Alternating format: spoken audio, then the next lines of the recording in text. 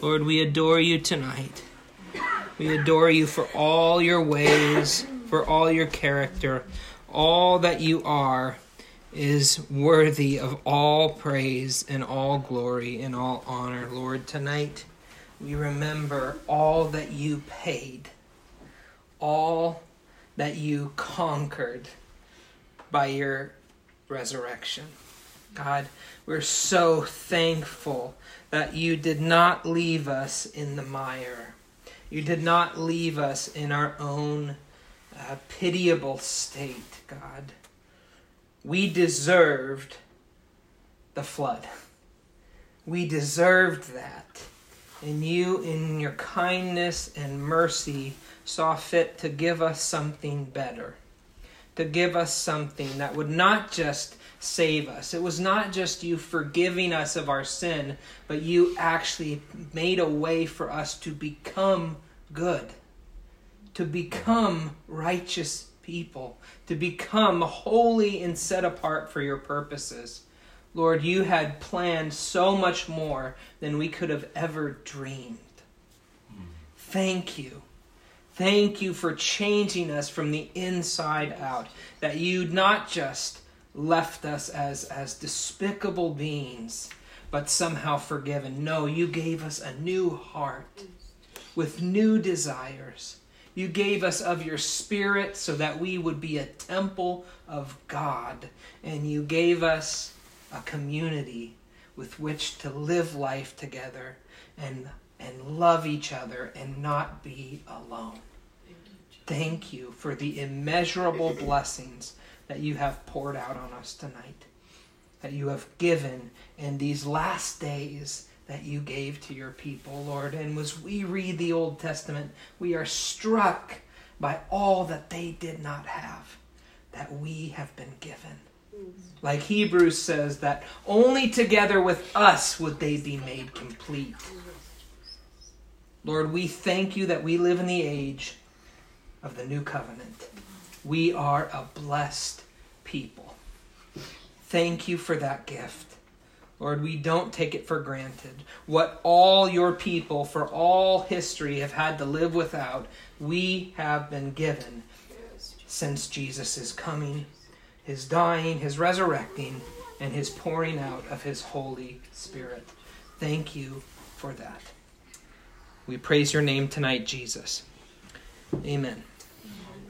Amen. Get some pens. Yeah, let me give these to you. Mom, where should I sit? You want to sit on the couch? Well, here we are again, Easter. This is the second Easter sermon of Wellspring. And I'll just tell you up front that this is...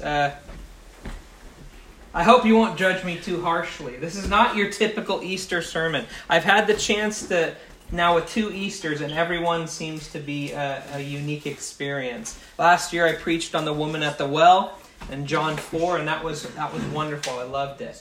But it's not your typical Easter sermon. Well, this one's probably even weirder. This one's probably even more obscure. I was telling Monique this week that I don't know, maybe if anyone in history has ever preached an Easter sermon on the genealogies of Genesis 4 and 5. But that's what we're going to do. So I hope by the end of this I can convince you that it's connected. You can be the judge of that. You can be the judge of that. Is this just me following the pattern? But I think I found the way to connect it.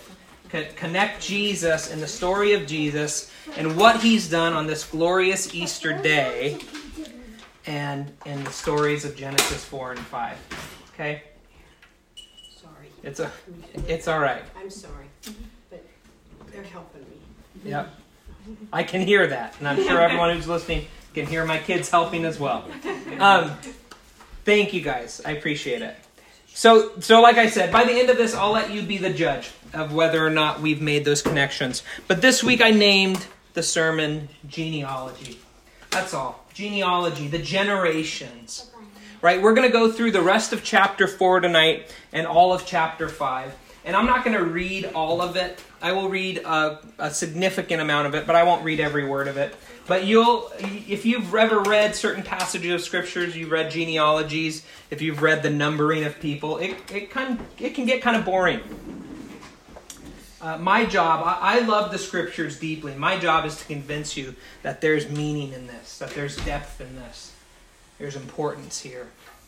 Okay? So we'll start in verse 17. If you remember last week, we talked about the Cain and Abel story. And that's where we ended with Cain being sent out even further east, away from the Lord's presence, away from God.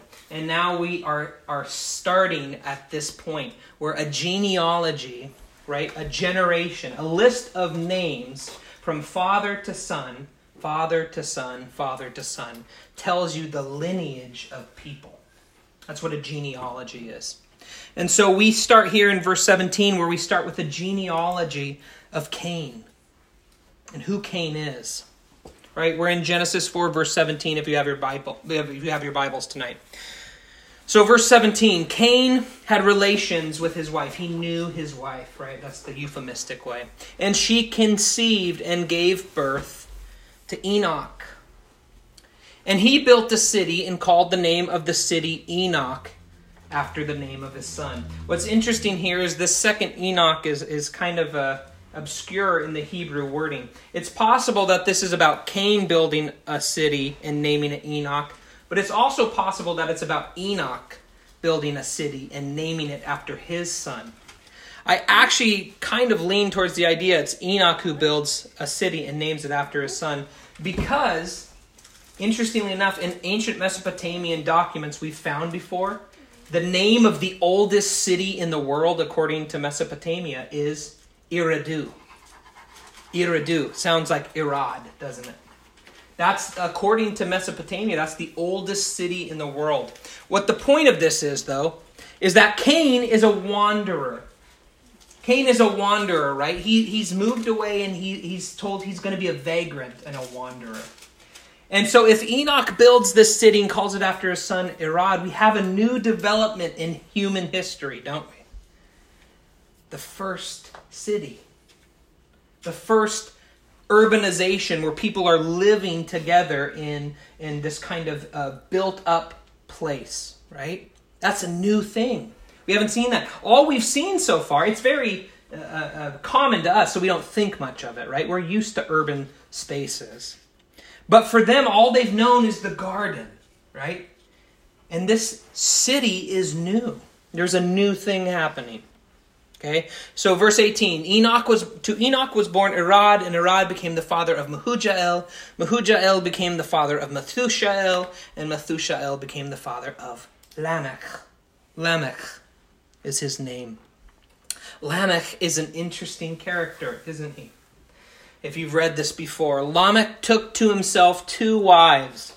The name of the first one was Adah, and the name of the other Silah. Adah gave birth to Jabal. He was the father of those who dwell in tents and have livestock. What's that reference to?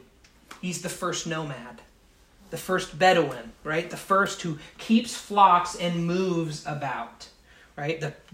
That's the typical lifestyle we see of the Bedouins, of the nomadic peoples, right? He's the first person to do it, okay? And his brother's name was Jubal. He was the father of all those who play the lyre and pipe. What's that? It's music. The first musician. Aaron, your blood goes back here. This is the first musician. First person to play the lyre and pipe, the most basic instruments that we've made. Probably a pan flute or something like that, the pipe, right? And he can make music. This is a new development, right? We're at the earliest stages of humanity, and all these new, wonderful things are coming into being. As for Silah, she also gave birth to Tubal-Cain, the forger of all implements of bronze and iron. And the sister of Tubal-Cain was Naamah. This is the first idea that we're going to be working and smelting and making new instruments out of earthen materials, right? This is all brand new. It's also old hat to us. But in these early days, these are amazing innovations, incredible innovations. Urbanization, nomadic shepherding, music, instruments of bronze, being able to form new instruments out of metal and bronze and iron, right? But what kind of man is Lamech? Well, it must be where Jubal got it. He's got a musical bent. It's a pretty dark song, probably heavy metal. But he sings a song. This is Hebrew poetry. And he says this, Lamech said to his wives, Adah and Zillah, listen to my voice, you wives of Lamech. Give heed to my speech, for I have killed a man for wounding me, and a boy for striking me. If Cain is avenged sevenfold, then Lamech 70 sevenfold. He speaks a poem. One thing I'll teach you about Hebrew poetry, this will hopefully be helpful for all of your Bible reading, but Hebrew poetry, unlike English poetry, what's the main component of English poetry, and really songwriting? It's rhyming, right? It's the rhyme. That's not true of Hebrew poetry. The defining characteristic of Hebrew poetry is called parallelism. And what it means is they have parallel lines that match each other, right? And you can see it perfectly in this poem right here, right? Adah and Zillah and wives of Lamech, those two are parallel lines. Listen to my voice, give heed to my speech, parallel lines.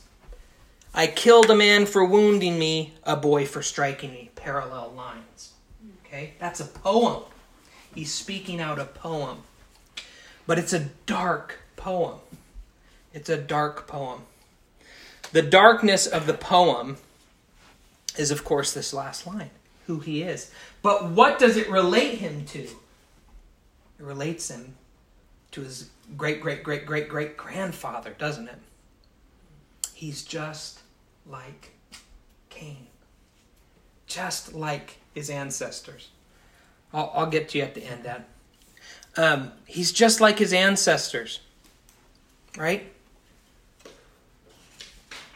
What's interesting about this is if you know your Pentateuch, if you know the first 5 books, he's actually referencing something. And this is what we've talked about over and over again. The importance of knowing the law, right? We said Genesis is really impacted by the law and by the rest of the Torah. And one good example is this. This poem he speaks out actually is a reference to a specific law in Exodus. Okay, in the law, you may not have heard it by this name, it's called the law of Talion. It's the law of retribution. And though you may not recognize the name, I know you've heard this. An eye for an eye and a tooth for a tooth. It's a retribution principle. What's the principle? Equivalent retribution for what was done. Right? Equivalent retribution. It's in Exodus 21. Verse 25. And he quotes these 2 words which are found in the passage. It's the same 2 Hebrew words. But if there is any further injury, this is Exodus 21, then you shall appoint as a penalty life for life, eye for eye, tooth for tooth, hand for hand, foot for foot, burn for burn, wound for wound, bruise for bruise. Those are the 2 terms that Lamech uses. I have killed a man for wounding me. I've killed a boy for bruising me, even though they translate it in English as striking. It's the same Hebrew words behind those 2 passages. It's a direct call to the law. So when the Israelites would read this, what would they say? They would look at Lamech and say, he's a vengeful man. He's not striking for the strike. He's killing for the strike. He goes beyond what God has ordained. He's an evil man. He's a dark man. And of course, he ends what he's saying by saying this. If Cain is avenged, if Cain is avenged sevenfold, then Lamech 70 sevenfold, right? He's boastful. Man, if Cain was going to get avenged for killing one person, if he was going to get avenged for his one murder, how much more will God avenge the person who kills me? Because I'm a killer. I'm a killer of men. It kind of reminds you of Romans, right? That passage in Romans. Should we sin that grace may increase? Right? That's what it makes me think of. That's what this guy operates like. He's like, man, if Cain is going to get avenged, how much more am I going to get avenged by God? Because I've killed way more than Cain. Right? Then the end of that chapter, the end of chapter 4 is this. It precursors what we're going to see in chapter 5. Because chapter 5 is the line of Seth. Right? It's a different line. And so it precursors that by telling us this. Adam again knew his wife. And she gave birth to a son and named him Seth. For she said, God has appointed me another offspring in place of Abel, for Cain killed him. Seth, it's Shet. Shet sounds like this word appointed here, or placed, or set. It's Shet, right? So these words sound very similar, and so that name is based off of the appointing. This is the appointed one in place of Abel. That's what Sheth means. Okay? Now I did these two genealogies together because I want you to see the comparison. I want you to see how they relate to each other. Genesis 5, verse 1. This is the book of the generations of Adam. In the day when God created man, he made him in the likeness of God. He created them male and female, and he blessed them and named them man, Adam, in the day when they were created. When Adam had lived 130 years, he became the father of a son in his own likeness, according to his image, and named him Seth. Then the days of Adam after he became the father of Seth were 800 years, and he had other sons and daughters. So all the days that Adam lived were 930 years, and he died. Look at this. The likeness language passes on. Right? God made Adam in his likeness, and Adam bears a son that is in his own likeness and according to his image. That's important. That's important. We'll come back to that at the end of the genealogy. Okay, so now you have these two genealogies to look at. One is really the line of Cain, and one is the line of Seth. And if we look at the line, you've got Genesis 4, Adam, Cain, Enoch, Irad, Mehujael, Methushael, Lamech. What's special about Lamech? Adam, Seth, Enosh, Kenan, Mahalalel, Jared, Enoch. It's the seventh generation. Now, if you know anything about the Bible, 7's an important number.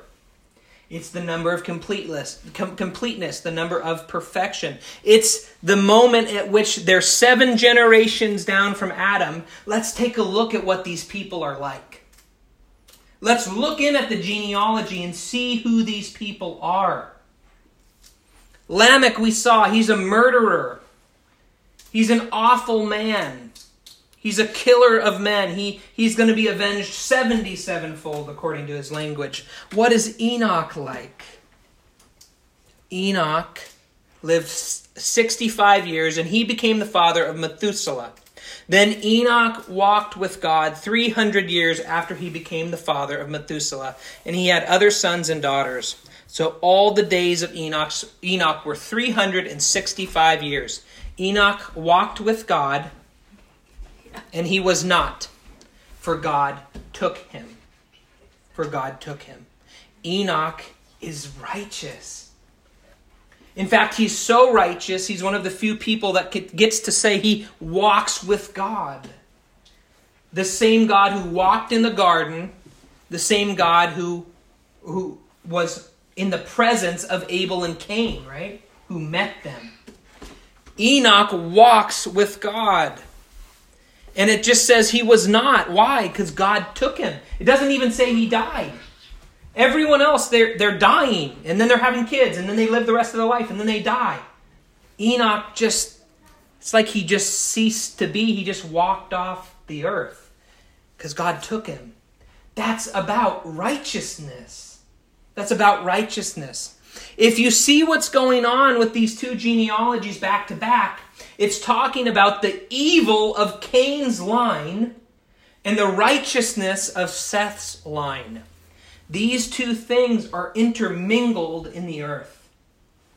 The evil line of Cain and the righteous line of Seth are intermingled in the world. Right? But it goes on from here, right? Enoch has a child, and his child is Methuselah. And of course, if you know Bible trivia, Methuselah, the longest living person, right? 969 is what he gets. And then Methuselah has a child, and he names him Lamech. Probably not after the other one. Different Lamech, right? And then Lamech has a child, and he names him Noach. Noach means rest. He names him rest. Why? Lamech lived 182 years and became the father of the son. Now he called his name Noah, saying, "This one will give us rest from our work and from the toil of our hands arising from the ground which the Lord has cursed." Again, this is that Messiah language, isn't it? Lamech thinks this is the one who's going to reverse the curse. This is the one who's going to deal with it. I'm naming him rest, believing he's the one who's going to deal with the curse. He'll finally give us rest from the hard labor of the toil. Then Lamech lived 595 years after he became the father of Noah. He had other sons and daughters. So all the days of Lamech were 777 years, and he died. Noah was 500 years old. And Noah became the father of Shem, Ham, and Japheth. That's where the chapter ends. With Noah. Okay? So what are the genealogies telling us? It's all these names and not much data. It's not much information. What's going on with these? They're actually making theological points. If we look at Genesis 4 and 5 back to back, like I said, the evil line and the righteous line, both stemming from Adam, we learn some things. One, if we look at the evil line, we learn this. Even the most wonderful innovations of humanity are tainted with sin. That list was an incredible list of great things. Cities, nomadic tents and sheep herding. Music. How much do we all love music?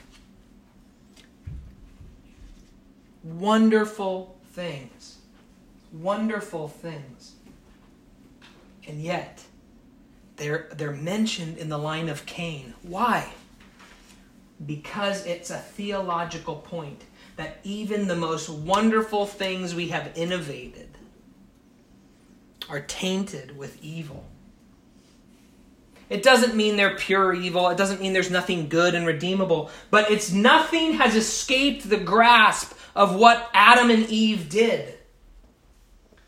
What Adam and Eve did, it's definitive for humans. This sin will not go away.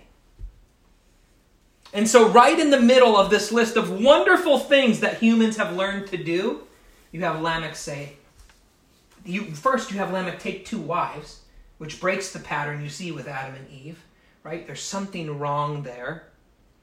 And you have him boast about being a murderer. There's no remorse left. He's proud of his evil. And that's right smack dab in the middle of these wonderful achievements of humankind. It's because nothing has escaped.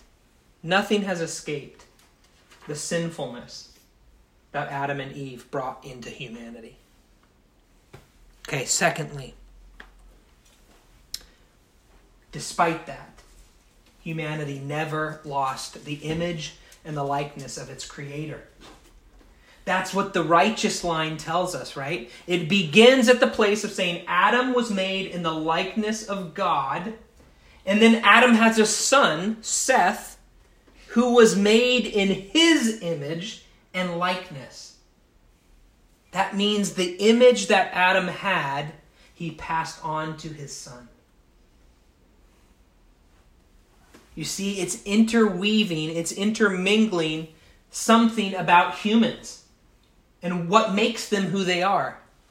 The image, despite the evil we just read about in Cain's line in Genesis 4, that will never be enough to break the image of God in humankind. The image passes on. Adam gives it to Seth.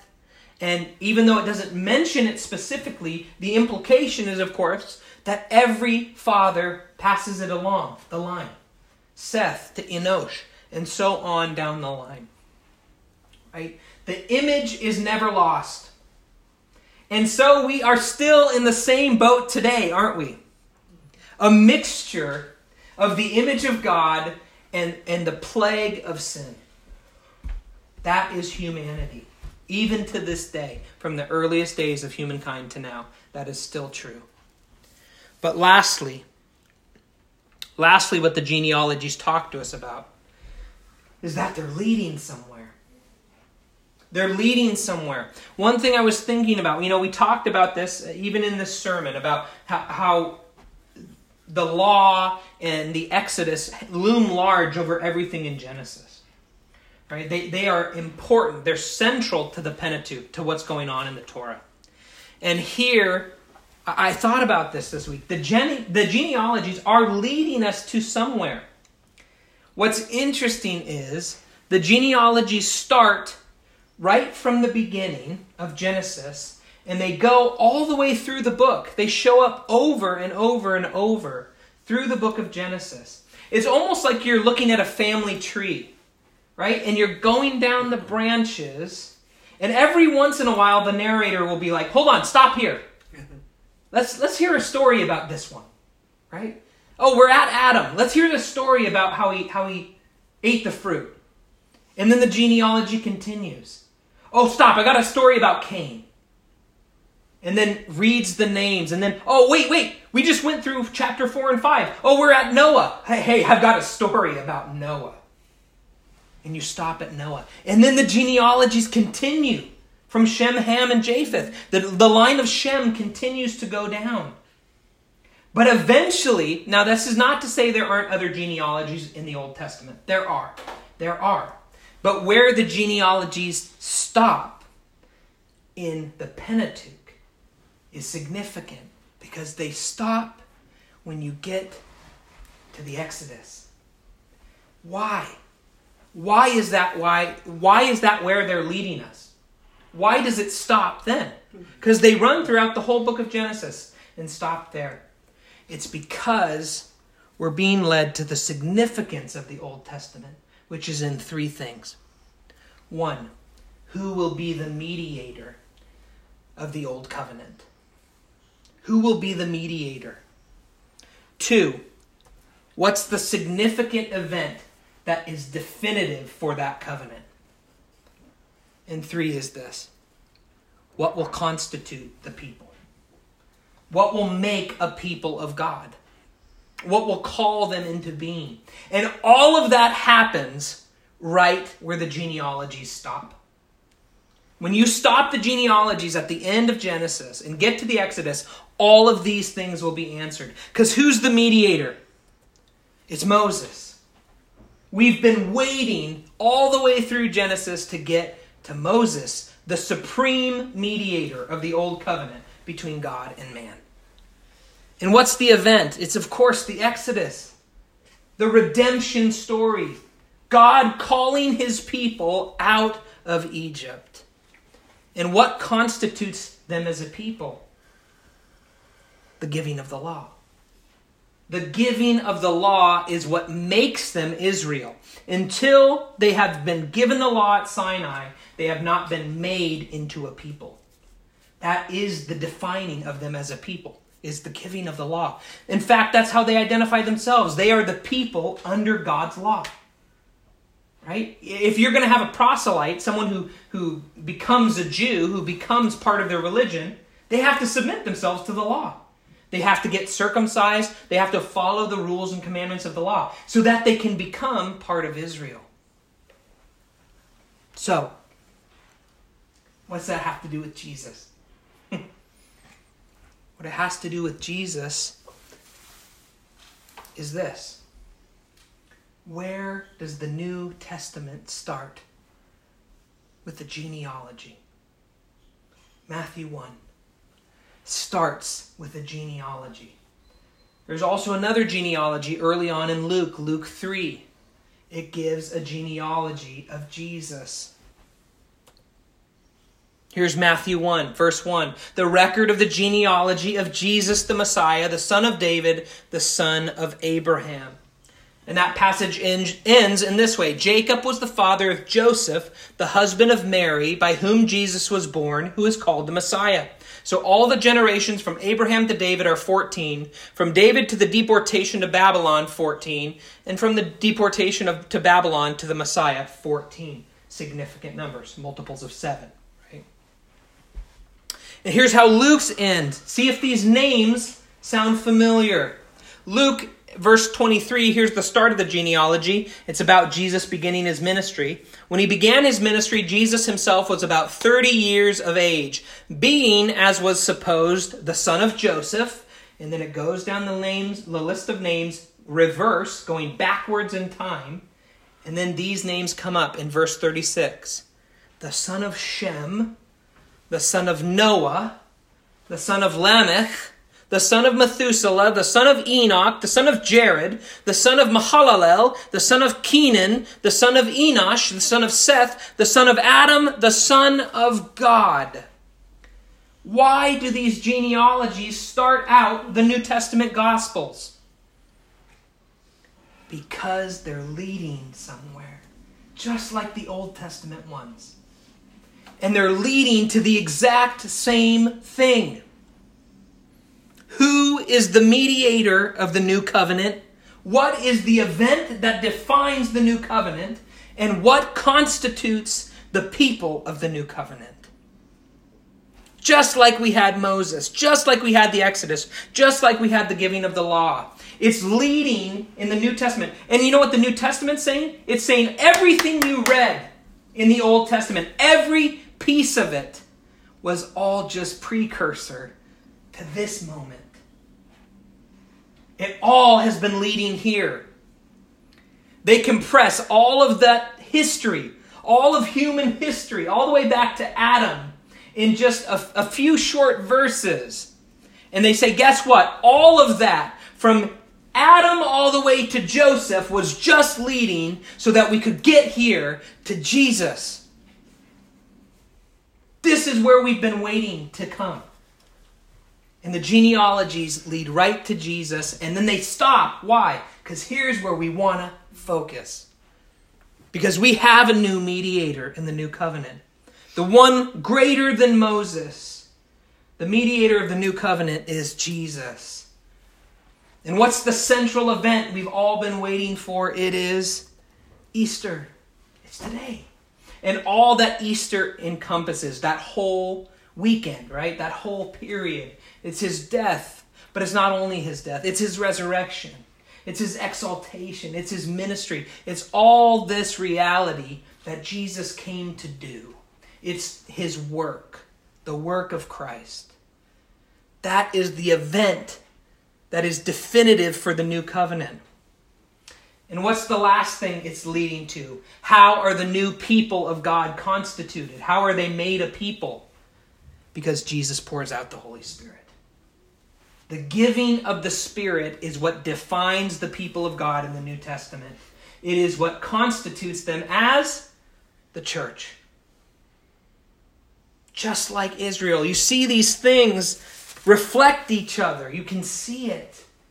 Just like the genealogies in the Old Testament led us to Moses, the Exodus, and the giving of the law, the definitive things of the Old Covenant, so too the genealogies of the New Testament lead us to the definitive things of the New Testament. Jesus, Easter, and the giving of his Spirit, the beginning of the church. The genealogies are telling us that we've been waiting for the moments at the end of them. And Israel consistently, throughout the Old Testament, and even to this day, point to the Exodus, the giving of the law, and Moses as the definitive pieces of the old covenant. Now, they wouldn't call it the old covenant, obviously, but for their covenant, they are the definitive things. And so we too, even 2021 years later, point to these realities as the definitive realities of the new covenant. Jesus, still our mediator, the one who opened the veil so that we could approach. Jesus, who made it possible through his death and giving us new life through his resurrection. Easter, still the defining event, why we always talk about it, and we can never talk about it enough. The defining event of the new covenant, the defining action of God. Just like the defining action of God was the Exodus in the Old Testament, the defining act of God in history of all time is what Jesus accomplishes. And of course, we always look back and celebrate that God gave his Spirit so that we might become his people. For without his Spirit, we never become his people. His Spirit is what makes us the church. That's the importance of the genealogies. They're leading us somewhere. And at the end, Luke 3 is such a great example. All those names we just read about in Genesis 4 and 5 show up in Luke 3. Because they're leading Jesus from Jesus all the way back to Adam. To say everything that has happened led to this moment. Jesus' ministry. Jesus' death, Jesus' resurrection. So that he might make us a people. The people of God. The church. By giving his Spirit. That's the truth. That's the truth we have to reside in tonight. That these things still constitute the greatest realities that we live under. We have been privileged as a people to live in the era when these things are true, when they are already come to pass. We have lived after Jesus came. We have lived after Jesus made it possible. He did the work of God. And we've lived after we've become a people by his giving, by the giving of his Spirit. We live in the greatest of days. Right? We live in the greatest of days when all these things are true. And that's why every year, and really every week of the church, we look back to these three realities. Because they're the things that have made us who we are. That have brought us salvation. Jesus, his work, the giving of his Spirit is what have made us a people. What have made us connect to God. What have brought us salvation. Jesus, Easter, and the giving of his Spirit. That's what I have for you tonight. But remember, even these smallest moments, I would never claim that every part of Scripture is as important as every other part. That's not true. Some are obviously going to be more meaningful. But that doesn't mean that even the smallest parts don't have meaning and value to see and read and to study. And even something that seems as boring and inconsequential as a genealogy leads us to the deepest truth about where God is going, where he is headed towards. We too get to take up our place in the genealogy and leave a legacy that goes beyond us for people who will be part of this group, the church. And just as Jesus came, we all were grafted into Jesus and became part of that family line. We can trace our very lineage to Christ because of the giving of his Spirit. And so too, that is my prayer tonight, that you would see that. That you would see that you're part of the history of the people of God. Bought in, grafted in for Gentiles into this tree. into this family tree. We've become part of the line, and the greatest thing we can do is invite other people into the line. Whether that be our own children who we raise up to know Jesus and they enter the line truly through our lineage, or whether it be someone far from God who we reveal the truth to, that they might come and partake and taste the goodness of God and become part of that. That's what we're called to do. All right, let me pray for you. Let me bless you tonight. Lord, thank you for each person in this room. I'm so grateful that we all can claim a place in your line. Lord, we were on the side of Cain. We were dark and evil people filled with sin. The image was still in us. We still bore your image, but it was broken and dark. Thank you. Thank you for throughout the ages, from Adam on down, as we read the list of these names and think about the countless unknown stories there are that could be told about each person throughout history. And you walked alongside humanity through every generation, all the way to today, where you've walked alongside us and invited us to join your people.